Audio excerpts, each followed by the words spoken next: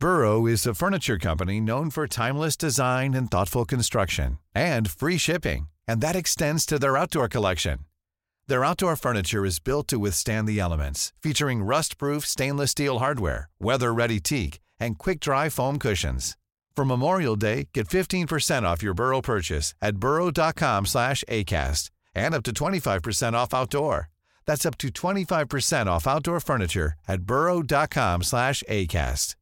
Ready to pop the question? The jewelers at BlueNile.com have got sparkle down to a science with beautiful lab-grown diamonds worthy of your most brilliant moments. Their lab-grown diamonds are independently graded and guaranteed identical to natural diamonds, and they're ready to ship to your door. Go to BlueNile.com and use promo code LISTEN to get $50 off your purchase of $500 or more. That's code LISTEN at BlueNile.com for $50 off. BlueNile.com, code LISTEN. I'm Sandra, and I'm just the professional your small business was looking for. But you didn't hire me because you didn't use LinkedIn Jobs. LinkedIn has professionals you can't find anywhere else, including those who aren't actively looking for a new job, but might be open to the perfect role, like me.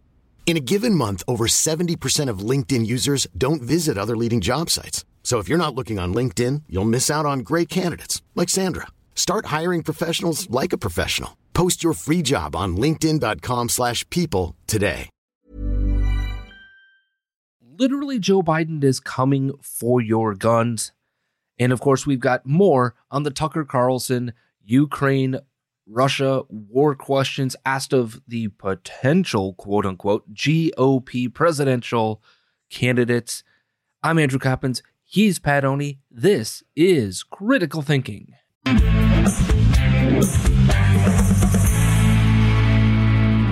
Pat, happy start of the NCAA tournament day to you. How are you today? Sad. Why? My Buckeyes aren't in the tournament. You knew that that was not going to happen. You've known this for weeks, if not months. It's still sad. It's still sad. Okay. It's always sad when your team doesn't make it. Yeah, this, it's a rarity for us Badger fans. It's only happened twice in the last 28 years. So, we're experiencing that. At least we have the NIT to kind of buttress some of these things. We play Liberty on Sunday, so we'll see what happens there. But I love this time of year. I think it's fantastic because this is an opportunity for, players, for coaches, for universities that people may not know about or see, to get seen and heard.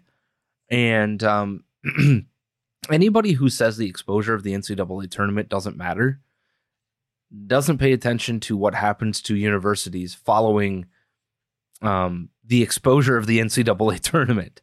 I think it was it Butler? Yeah, Butler, after their run to the Final Four, multiple runs to the Final Four that they made, they saw a 500% increase in applications. We see it all the time from different universities, and it has a really large impact on the academic side of life and the administrative side of life and the athletic side of life for these various universities. I love it for that, but more importantly, I love it because the basketball is absolutely fantastic more often than not. And it's, granted, you could make this argument in any sport, but I feel like especially in basketball, anybody can beat each other on any given day, and this tournament helps prove that, and it makes it so much more entertaining.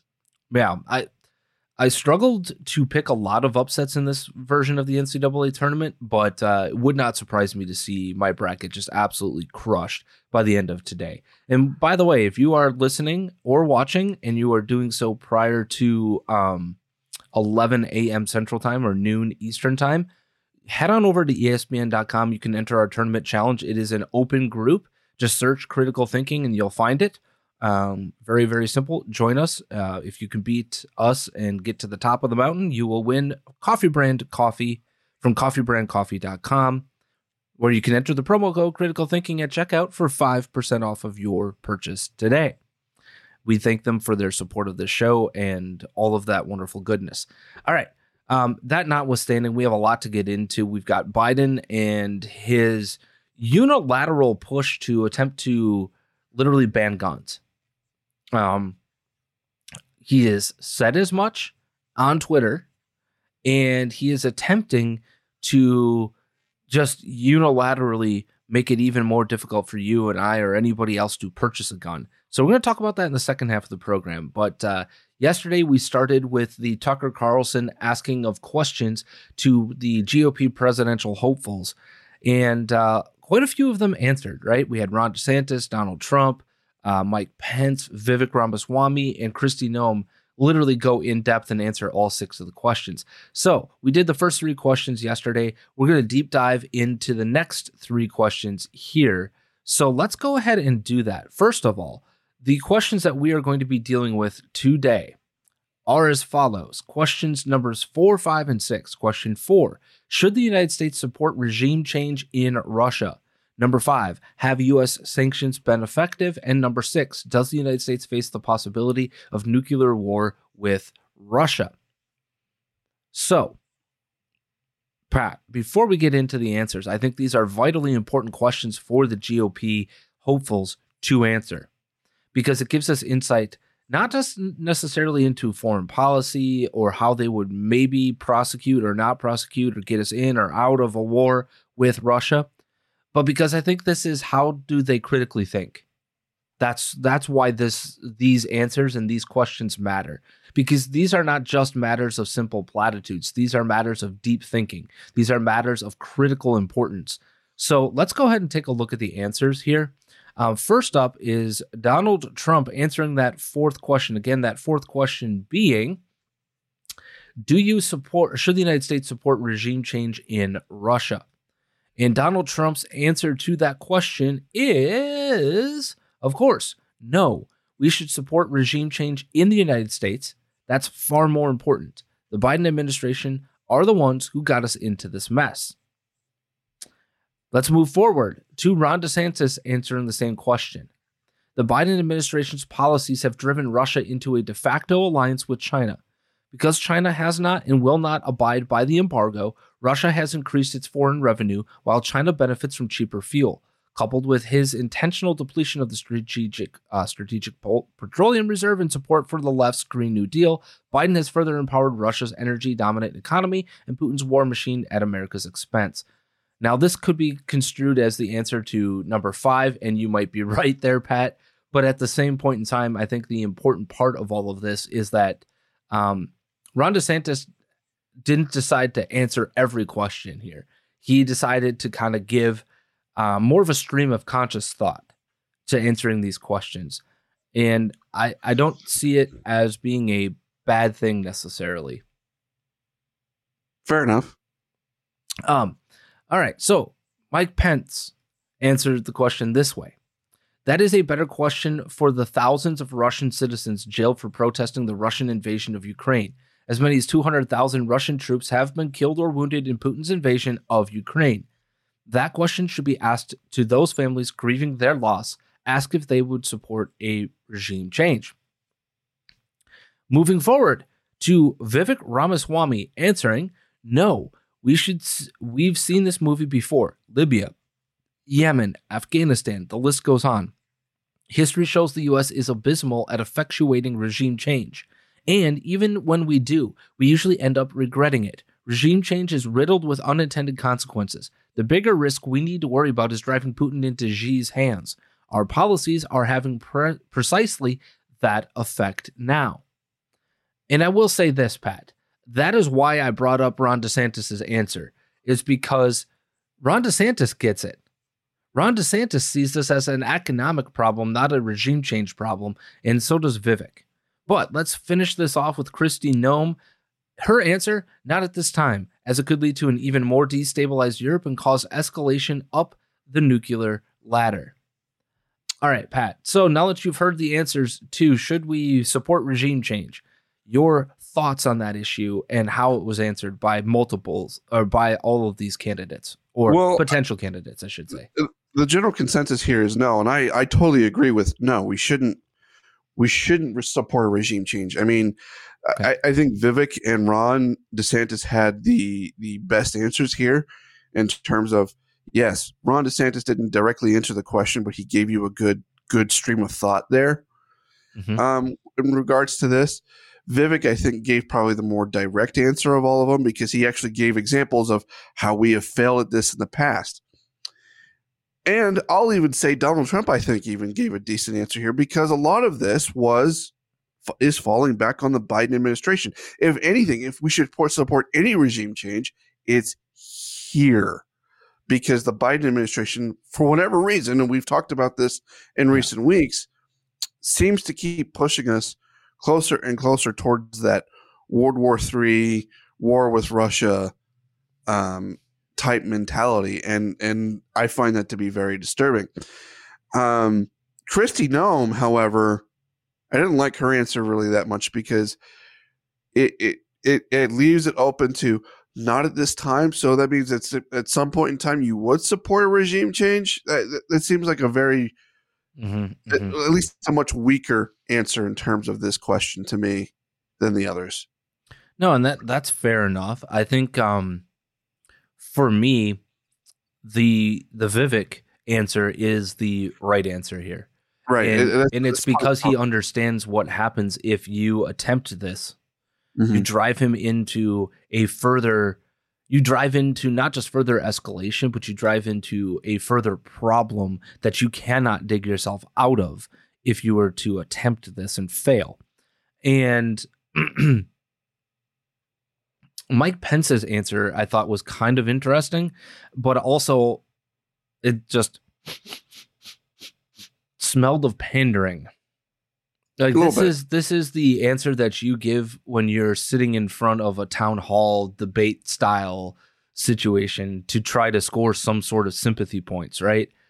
Talk to the 200,000 people that, well, let's talk to the 100,000 people in Ukraine that are in jail right now. Let's talk to the pastors of churches. Let's talk to the political opponents or the non-state run media that have been jailed and suspended and kicked out of jobs, right? Let's go ahead and have that conversation too on the other side, right?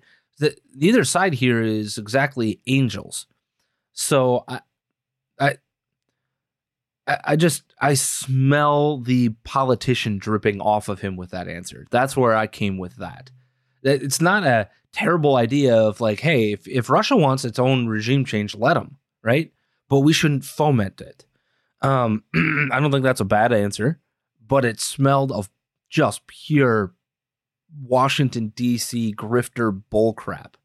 Well, I mean, if this were the 1990s, I think Mike Pence would be a very strong candidate right now. But this is 2023. A lot of things have changed. What you're describing is the old guard of the GOP, which everyone is so sick of.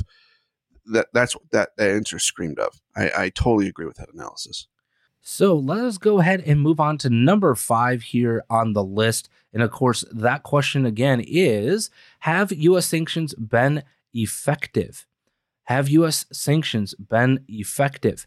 What is the answer from one Donald Trump on this question? Well, it is very simple. No, they have not been effective. Just the opposite. They drove Russia, China, and Iran into an unthinkable situation. And Ron DeSantis' answer.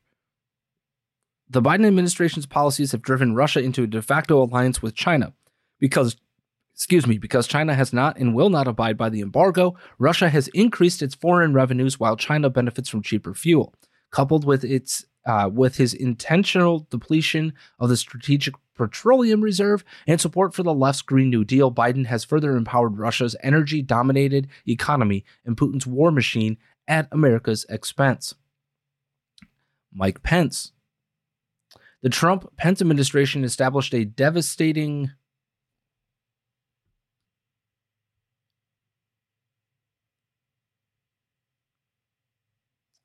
And moving on to Mike Pence, the Trump-Pence administration established a devastating sanctions program and was the toughest U.S. administration on Russia since the Cold War. Sanctions against Russia could have had even more painful consequences if the Biden administration moved quicker with new sanctions and Western Europe had heeded U.S. warnings to look elsewhere for energy sources. Russia's economy and currency are not stronger than before the war. The Russian economy is in freefall. The Russian ruble is still afloat because of the extremely costly measures Russia has taken to keep their currency at pre-war levels in the face of sanctions. Russia is currently being propped up by China, and if China withdraws their support, Putin could run out of money by as soon as 2024. Russia is not in a stronger economic position. This war is costing Russia their economy, their military prowess, their position on the world stage, and it's costing lives. We also have Vivek Ramaswamy saying, clearly not. Russia is stronger because of higher oil and gas revenue owing to higher prices. The lesson for the US and the West should be to abandon the climate cult that shackles the West while leaving Russia and China untouched. We restrict our own energy while the Russians and Chinese go pedal to the metal on their own energy, including coal. The Biden administration jovially sacrifices our energy dominance on the altar of green goals, some mythical target in the far future that the world will never hit. As president, I will end that foolish and self-destructive game. Moving forward, we also have Kristi Noem on this topic. The United States has come to rely far too heavily on financial sanctions as a weapon of deterrence. Now, nations that hate America are consciously moving away from the US dollar as the world's reserve currency. Sanctions against China, Iran, and Russia have bolstered the Russian ruble and enabled China to establish trade in Chinese money rather than in US dollars. One of the worst side effects of these sanctions has been the skyrocketing cost of oil and natural gas in America and around the world. Russia is selling less of its oil and gas, but they are doing so at a much higher price. It's counterfactual to say that Russia's economy is stronger in the wake of the war. The more appropriate phrase here is more resilient. Russia has ridden out the sanctions remarkably well, but its economy remains weak, and it'll get sucked into the global recession that it helped cause. All right, so your thoughts there, Pat. So I feel like that's probably Kristi Noem's best answer so far. Of all of them, I think some of them said some things that are fairly similar to that, like Ron DeSantis and Vivek.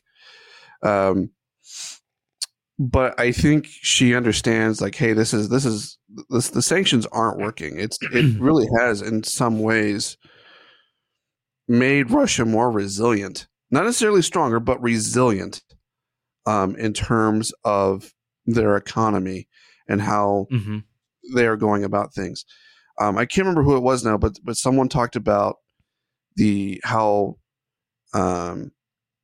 been able to push their oil and gas and everything, and in ways that's become stronger, and that's made them more energy independent, if you will. So I do get that. I struggle with a lot of Trump's answers here because he's giving very, I don't mind giving short and concise answers, but he gives no detail. He just gives an answer and expects, this is the right answer and everyone's going to get behind it, is what it feels like to me. I don't know that this is a good sign for us in terms of how we handle Russia going forward if he's president again. Okay. But yeah. And that's a fair enough criticism. I think the bigger criticism of Trump's answers to furthering your point is that, let's look at what he talked about with build the wall and Mexico will pay for it. Right. How? Right. How? And he never answered that question. And anybody who thought that Mexico was going to pay for it was absolutely insane. And they still are insane. The Laura Loomers of the world, right? Those types of individuals, the MAGA forever crowd. I think this is red meat to them, right? Because he's just answering the platitude. He is just answering with the buzzwords and the phrases and the catchphrases that these individuals are going to eat up. Right. The one thing I will point out is that all the candidates do seem to understand that the sanctions have not worked and they're not going to work. And why do we keep trying to do the same thing over and over again? It's the definition of insanity. Yeah, the suggestion that we're going to bring them to their knees. And I think Vivek and Kristi Noem and DeSantis understand, I think, the broader perspective here, because we've talked about the petrodollar before on this program, and the fact that if we lose the petrodollar and suddenly now the Chinese renminbi or whatever currency becomes that dominant petro currency, we're in trouble. What we're experiencing right now is going to look like child's play. In fact, I said the Great Depression is going to look like child's play to what could happen here. And it has everything to do with our ability to trade in our own currency, and because of the debt that we have incurred, unlike other nations. Not saying other nations don't have debt. I'm saying they don't have it at the rate, that the percentage, at the level of inability to pay, right, or inability, I should say, to pay it back that we do. So I realistically think that there are people who get it, right? And they're not going to be able to, in 30-second answers, give you the full picture. But it's clear that the vast majority of them understand the game that's being played here. And it's national, international, right? And we are kind of being put into the position of being the pawn, stuck in the middle, if you will. Because Ukraine is on the side of international economics versus the nationalistic side of things. And it's not national. I want to be careful because I want people to understand I'm not saying that it's sovereign economics. There's a difference between what I'm talking about and sovereign economics. So just again, study Alexander Dugin, study what they mean by nationalism, what they mean by capital T traditional. Those things are going to be important for you to understand exactly what's really behind all of this and what's really going on and why this is such a really dangerous situation to put ourselves in. All right, so let's go ahead and move forward, though, to question numero 6. Does the United States face the possibility of nuclear war with Russia? Most people answered this question with the exception of Ron DeSantis, because I think Ron DeSantis looked at this and said, yeah, so what? But Donald Trump answered very succinctly. It depends on who the president of the United States is. At the moment, with Biden as president, absolutely yes. He says and does all the wrong things at the wrong time. Then we move forward to Mike Pence. Putin is still, quote, the small and bullying leader of Russia. His talk of nuclear war is a bullying tactic that he used at the start of the invasion. But Putin should know the United States will not be bullied. This administration has not led with strength on the world stage, but America is still a nation that believes peace comes through strength. And then we have Vivek's answer on this question.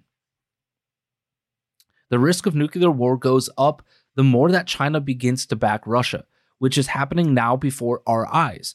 This is the number one risk factor to the U.S. taking an aggressive posture towards Russia while going soft on China. We drive Putin straight into Xi Jinping's hands.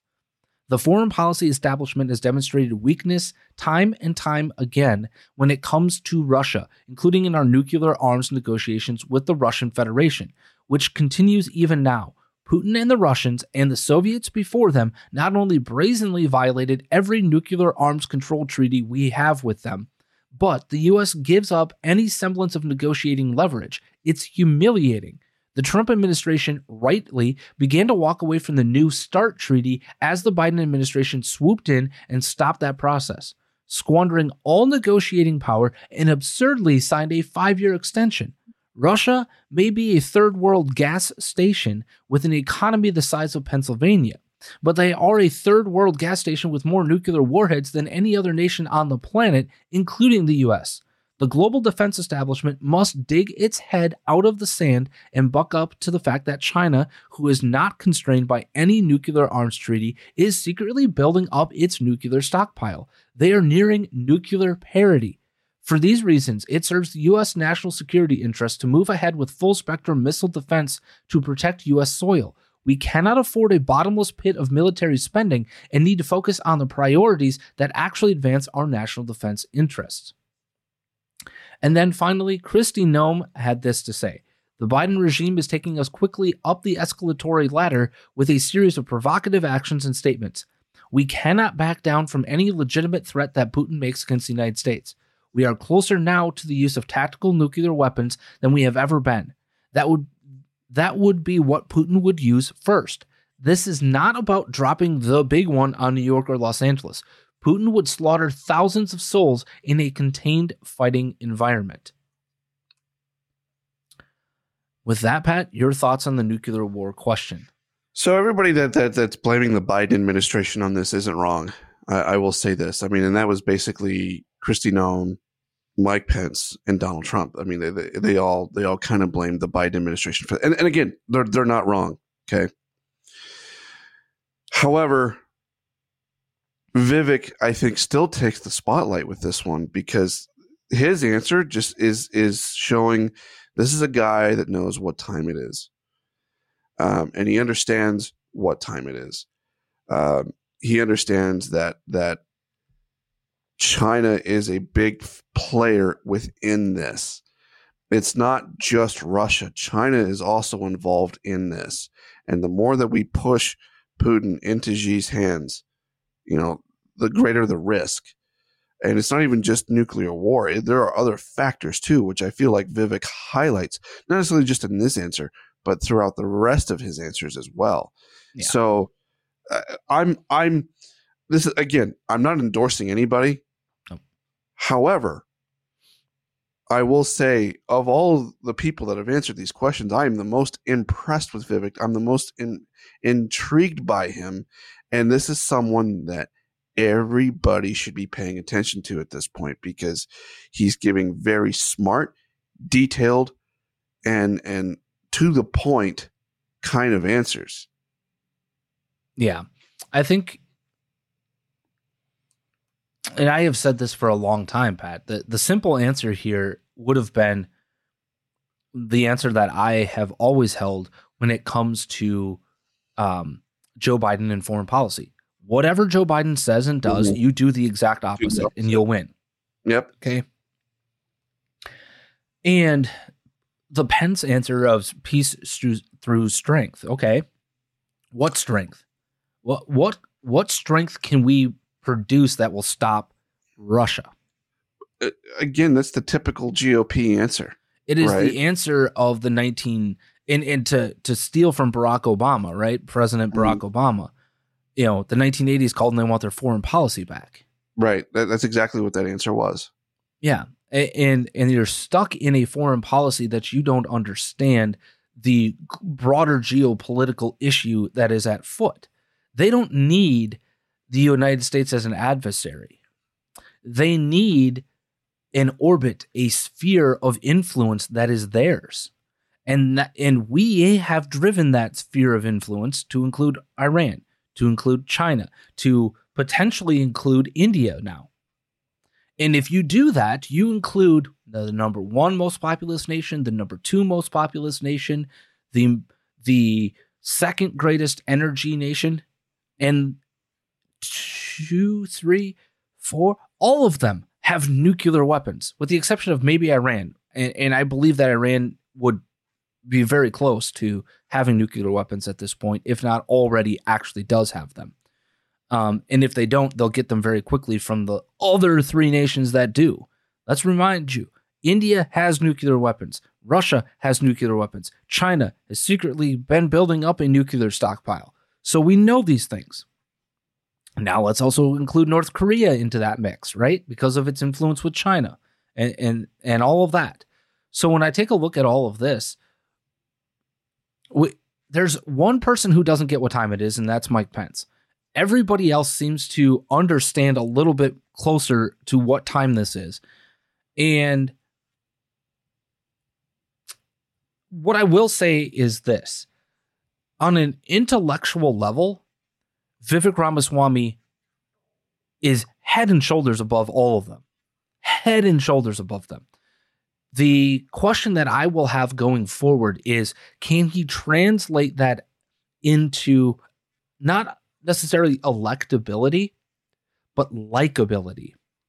Meaning, can he be somebody that can be relatable to the average American as maybe he gets more exposure and things like that? Now, the good part for me is that I know that he can, only because I have been paying attention to how he interacts, how he portrays himself in the media and in interviews. as a very, very, very relatable individual. He is not some uppity hedge fund guy that is going to let you know, hey, I've got a crap ton of money and you're below me. That's not who he is. He's no Mitt Romney, that's for sure. But I mean, at this point, though, adding to your point here is, how many people really know who Vivek is at this point? Yeah, of course, and that'll take some time, I think. But the good news is that when you start to give these types of answers that he gave, and show the command of the ideas and command of the policies, the broader implications, right? As you start showing command, you start to gain and garner attention. And it'll be interesting to see how this goes forward. He stands above the crowd for me. Yeah. I would if I were ranking these, Vivek 1, DeSantis 2, Trump 3, actually, yeah, Trump 3, Noem 4, and Pence 5. Yeah, that's exactly how I would have ranked it, actually. Yeah. So I think for our audience, let's pay attention to what Vivek is doing and saying, and hopefully our goal will be to get him onto this program at some point in time during his candidacy to really kind of talk through some of these types of issues and some other things. But it is very clear that he understands how to lead. That's what's becoming clear to me. And when I'm looking at, as we go forward, what do we need? Leadership. So when I look at him, when I look at Ron DeSantis, I see leaders. I see different leadership styles, but I see leaders. And I find it interesting that Donald Trump is using all sorts of the dirty pool, dirty tricks now to attempt to go after Ron DeSantis before DeSantis has even declared an actual candidacy. Right. But we'll leave that for another day and another time.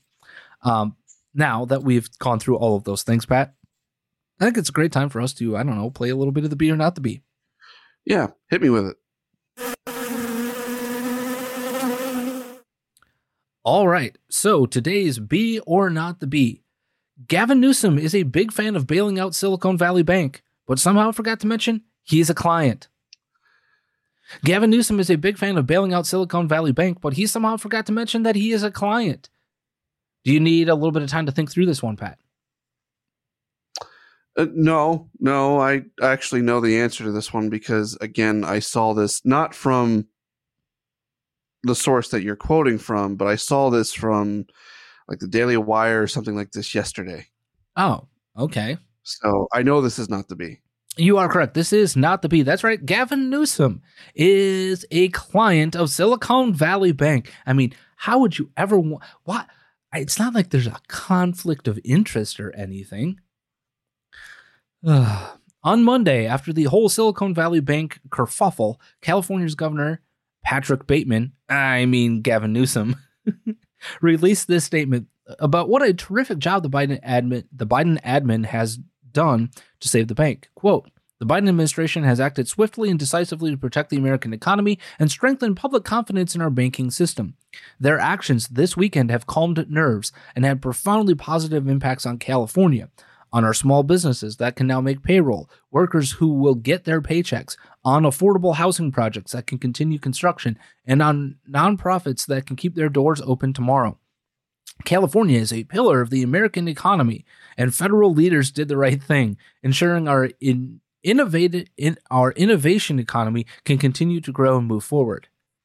Okay, so the California governor is glad the federal government is saving the biscuits of a California bank. Not exactly a shock, right?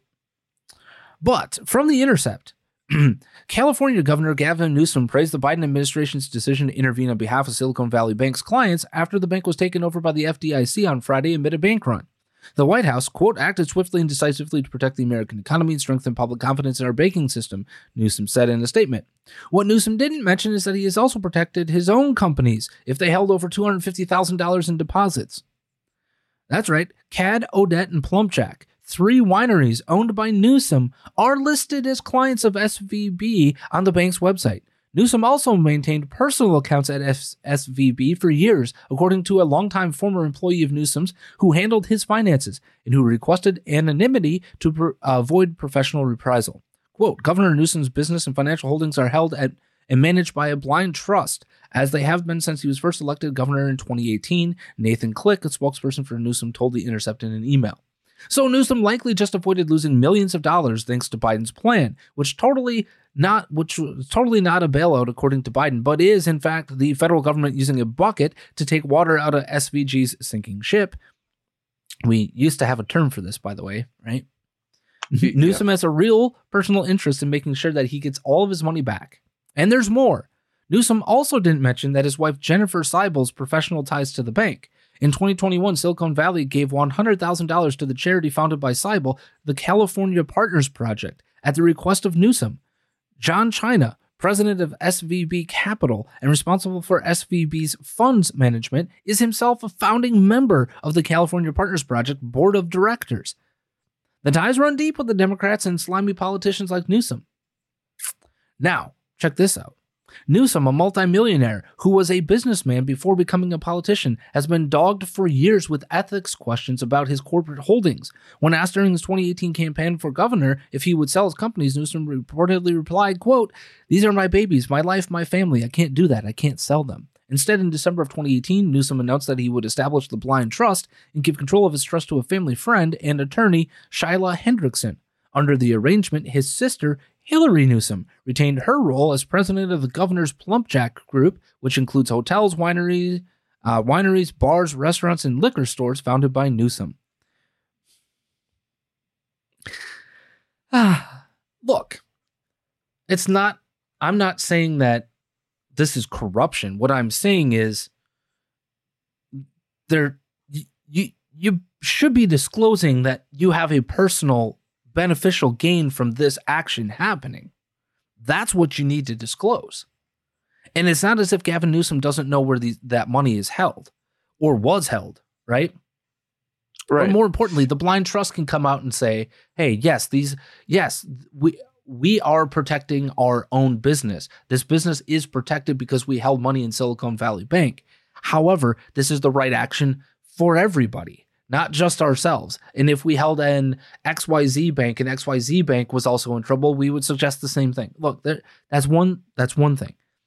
But the utter lack of transparency, just come out and say it, man. Just be honest. It's okay. It is okay to say, yeah, guess what? My company's also held money there because we believed in the confidence of this bank, right?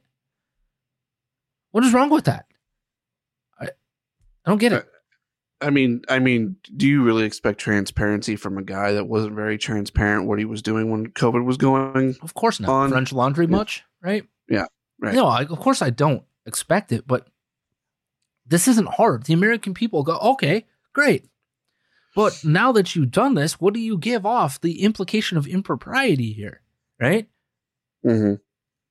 And that's why you have to take ethics and morality seriously. This guy has no ethics. This guy has no morality. Let's be honest about that. That is very, very clear from this situation. Now, one thing that you have not heard us talk about yet, Pat, and something that I think that maybe we can deal with on Monday, or maybe a little bit tomorrow, is that we are coming up, because, well, maybe we'll deal with this tomorrow. But we are coming up on the 1-year anniversary of 15 days to flatten the curve. In fact, it started, quote unquote, yesterday, if you will. You mean 3 years? 3 years. 3 years. Yeah. Yep. We're coming up on 3 years of 15 days to flatten the curve. And that really kind of started, this is why I remember it. It really kind of started on St. Patrick's Day of, at least here in Chicago, of 2020. They canceled the parade. The bars were being kind of shut down. All that sort of stuff was going on. And it was very eerie because we had plans with friends and we ended up only having a couple of friends come over and everything was just kind of weird, right? The whole world was beginning to just kind of suck into a vacuum. And in a city like Chicago that's so vibrant, that has people walking around all the time and noise and hustle and bustle and all that stuff to it, to hear crickets and birds, and you know what I mean? Like, it was very eerie. And so maybe we'll deal with this on Monday, actually, now that I think about it, because this will be very good with the book club on Monday. But I just want people to realize that this is where we are 3 years out.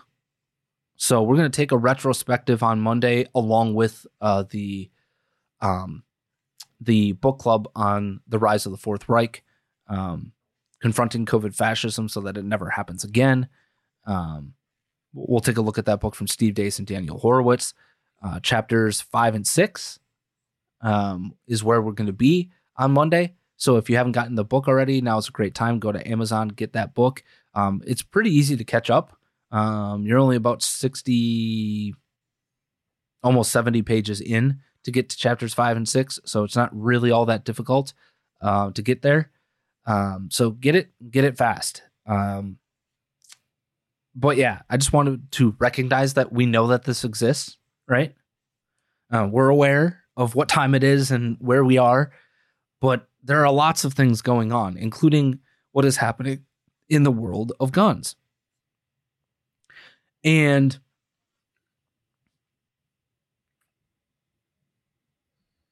as we watch the potential for a broader economic issue, the instability of banks, right? Moody has downgraded the entire U.S. banking system to a negative rating. That's a big deal, because that means they don't have confidence in the big national banks, Bank of America, Chase, all of those sorts of things. When we take a look at the crash in 2008, right? We look at whom gets bailed out, whom doesn't get bailed out. We look at the patterns, right? We're kind of just repeating things over and over here. Lehman Brothers bailed out. Or not bailed out. Goldman Sachs bailed out, right? Why? One played the game, one refused to play the game. How are we going to go down that road this time around? And I've long said that we have an issue from a banking perspective because the banks never learned their lesson from 2008. The banks have been taking on risky debt for 6, 7, 8 years now. They've been taking on risky treasury debt, right? They've been taking long-term plays. And the long-term play there is that we're going to get X% back, right? From that treasury debt. And now we know, and now what is happening? That treasury yield has been sucked out of these things. And we're not going to get our money back out of these things. It is not as if they're taking on risky mortgage debt, by the way, because that indice is far, far healthier. Like we were talking about, so 100 being a great number for the risk of mortgages, right? It was at the 900 level in 2006 leading into 2007, okay? That's bad. That means there's all sorts of really risky debt that may or may not be paid back. But today, we're at about 116, 117. So we're about normal. There's a few more risks that are being taken, and that has to do with state laws and some other things that have gone on that are forcing some of these banks to take on more risky debt than they normally would. And it's also because they've changed the thresholds for income, right? It used to be about 31%. Now it's up to 38%. And that has to do with a whole lot of things, including pricing of homes, and some of those things becoming unaffordable. But as we take a look at that banking crisis and the potential for broader economic issues, what do we know? Never let a good crisis go to waste, right? So as everybody is piling onto this story in the 24/7 news channels and CBS and NBC and ABC News and, the Washington Post and New York Times and blah, blah, blah, blah, blah, right?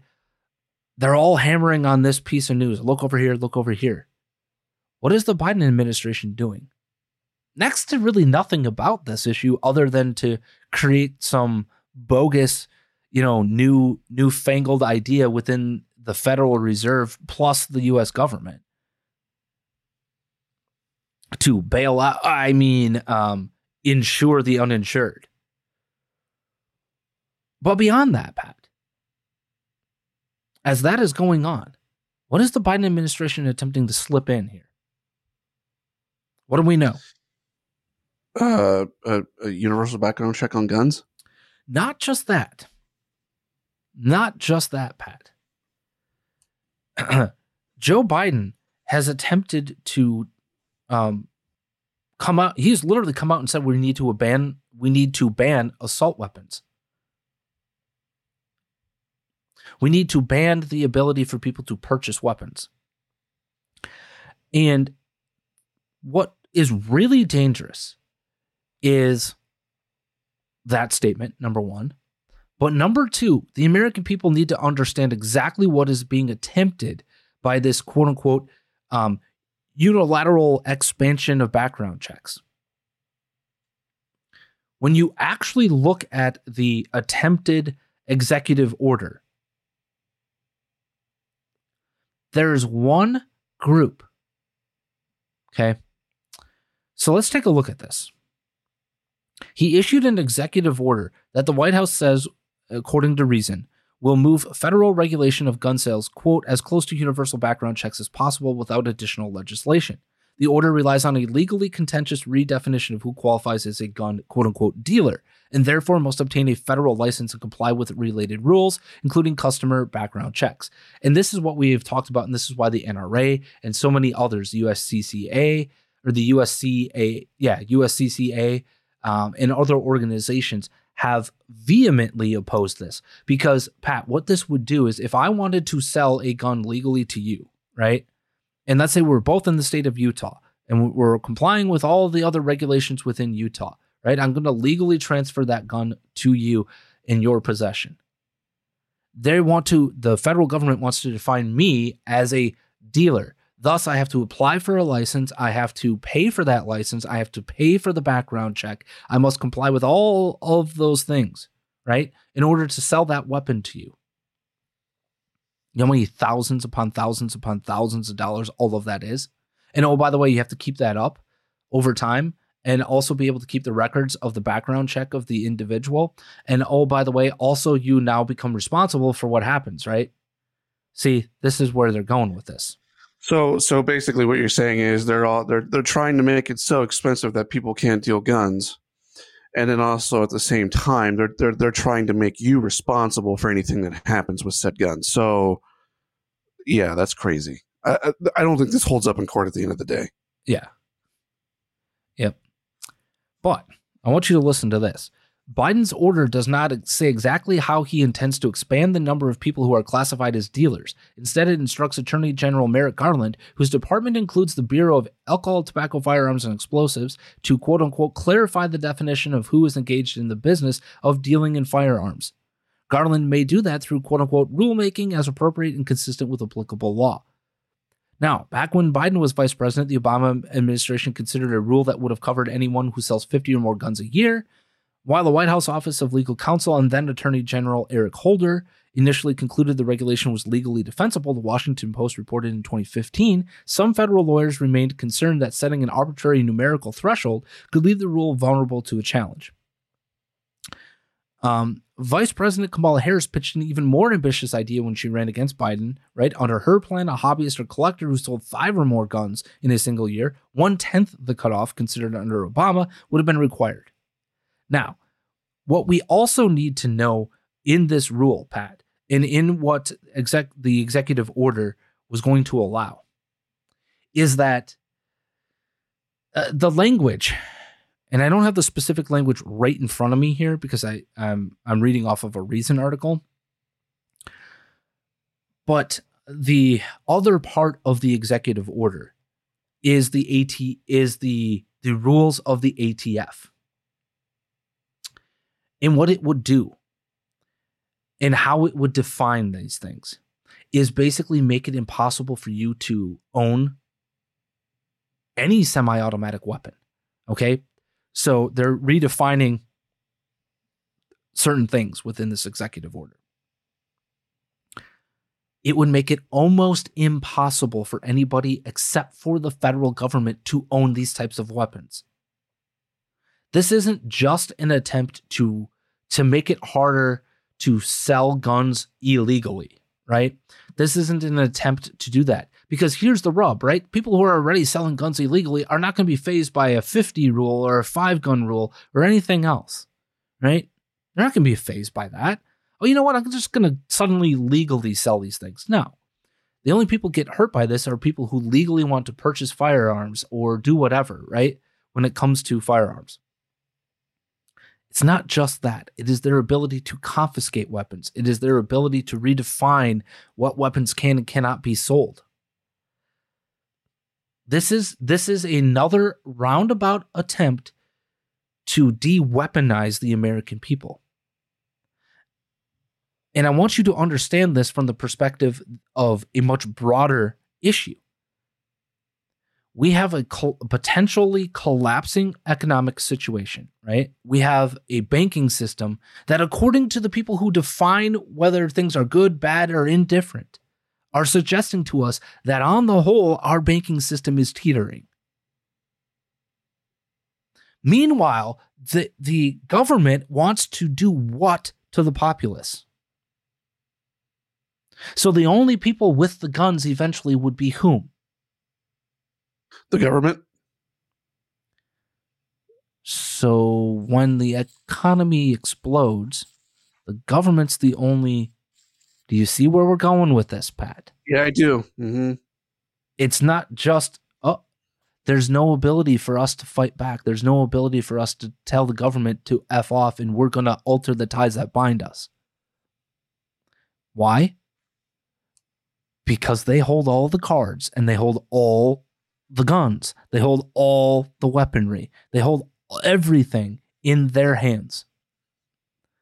They're attempting to make sure that the only thing you can do is stand up and use your voice. That's it. And then what? Because when the bleep hits the fan, potentially, I still think there's a little bit of room here if we get things right over the next couple of years to not have this economy just go to shreds.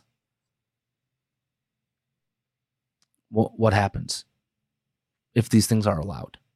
This is why you can't just pay attention to one story. This is why it's really difficult for us, right, to sit here and go, well, on this day and on this day and no, these are all moving pieces of the chessboard, and they're all moving together. They are all. This isn't one move at a time, right? This isn't let's move it and then clock. No, it is move and then move the second chess piece while you're not paying attention. So while it's we see other shows just laser focused in on this, we need to focus on multiple things at the same time. And I hope you understand the broader implications of all of this. We're talking about war. We're talking about confiscation. We're talking about economic issues. All of these things are tied together. Because if you don't understand what time it is, if you don't understand that it is time for you to demand accountability, to demand your ability to defend yourself, to demand not retribution, by the way, but justice for what took place over the last 3 years. And by the way, Pat, looking at this from this perspective, whom is providing justice? There's only one place, and we'll talk about it on Monday. We are living through times in which we have to be able to critically think. We have to be able to walk and chew gum at the same time.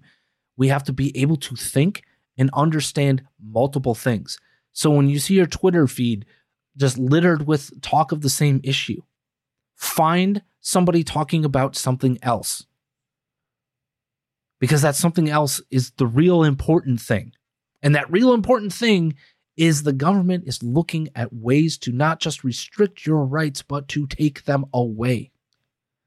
When they take away your first or your second, and when they take the second away, your First Amendment right is going to be gone next. And when you don't have that amendment right anymore, you have nothing left that the federal government can or won't do to you.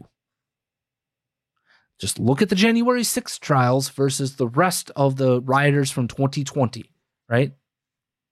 It's a good example. Take a look. We have a January 6th rioter who got 91 or 51 months in jail, or 91. Yeah, 91 months in jail. For what? Nothing violent. Nothing violent at all. We have an individual in Portland, Oregon, Pat, who literally beat the tar out of a federal marshal in front of the courthouse in Portland, right? During their riots in 2020. Beat him within an inch of his life. How much time did he serve in jail, Pat, do you think? Probably not much, if any at all. None. Zip, zero, zilch. Not a single. They worked a plea deal in which the individual got some probation. This is the two-tier justice system at work. And this is why you need to pay attention. One side is on the side of the people in the bureaucratic wing of our federal government. The other side is on the other side. So you're going to get the book thrown at you. They won't.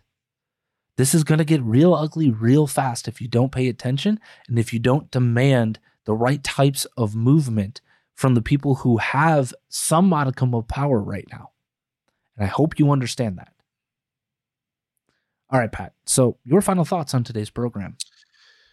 Don't get lost. Remember who you are. No means no. And happy anniversary, Andrew. Happy anniversary of days what? to flatten the curve. Oh, you son of a bee.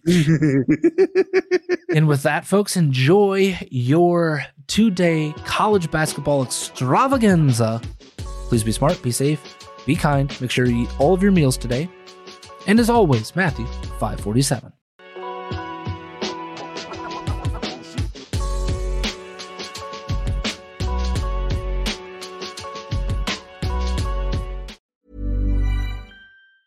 Planning for your next trip?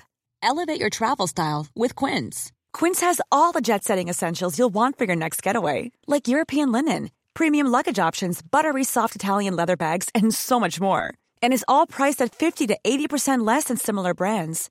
Plus, Quince only works with factories that use safe and ethical manufacturing practices. Pack your bags with high-quality essentials you'll be wearing for vacations to come with Quince. Go to quince.com/pack for free shipping and 365-day returns. Even when we're on a budget, we still deserve nice things. Quince is a place to scoop up stunning high-end goods for 50 to 80% less than similar brands. They have buttery soft cashmere sweaters starting at $50, luxurious Italian leather bags, and so much more. Plus, Quince only works with factories that use safe, ethical, and responsible manufacturing. Get the high-end goods you'll love without the high price tag with Quince. Go to quince.com/style for free shipping and 365-day returns.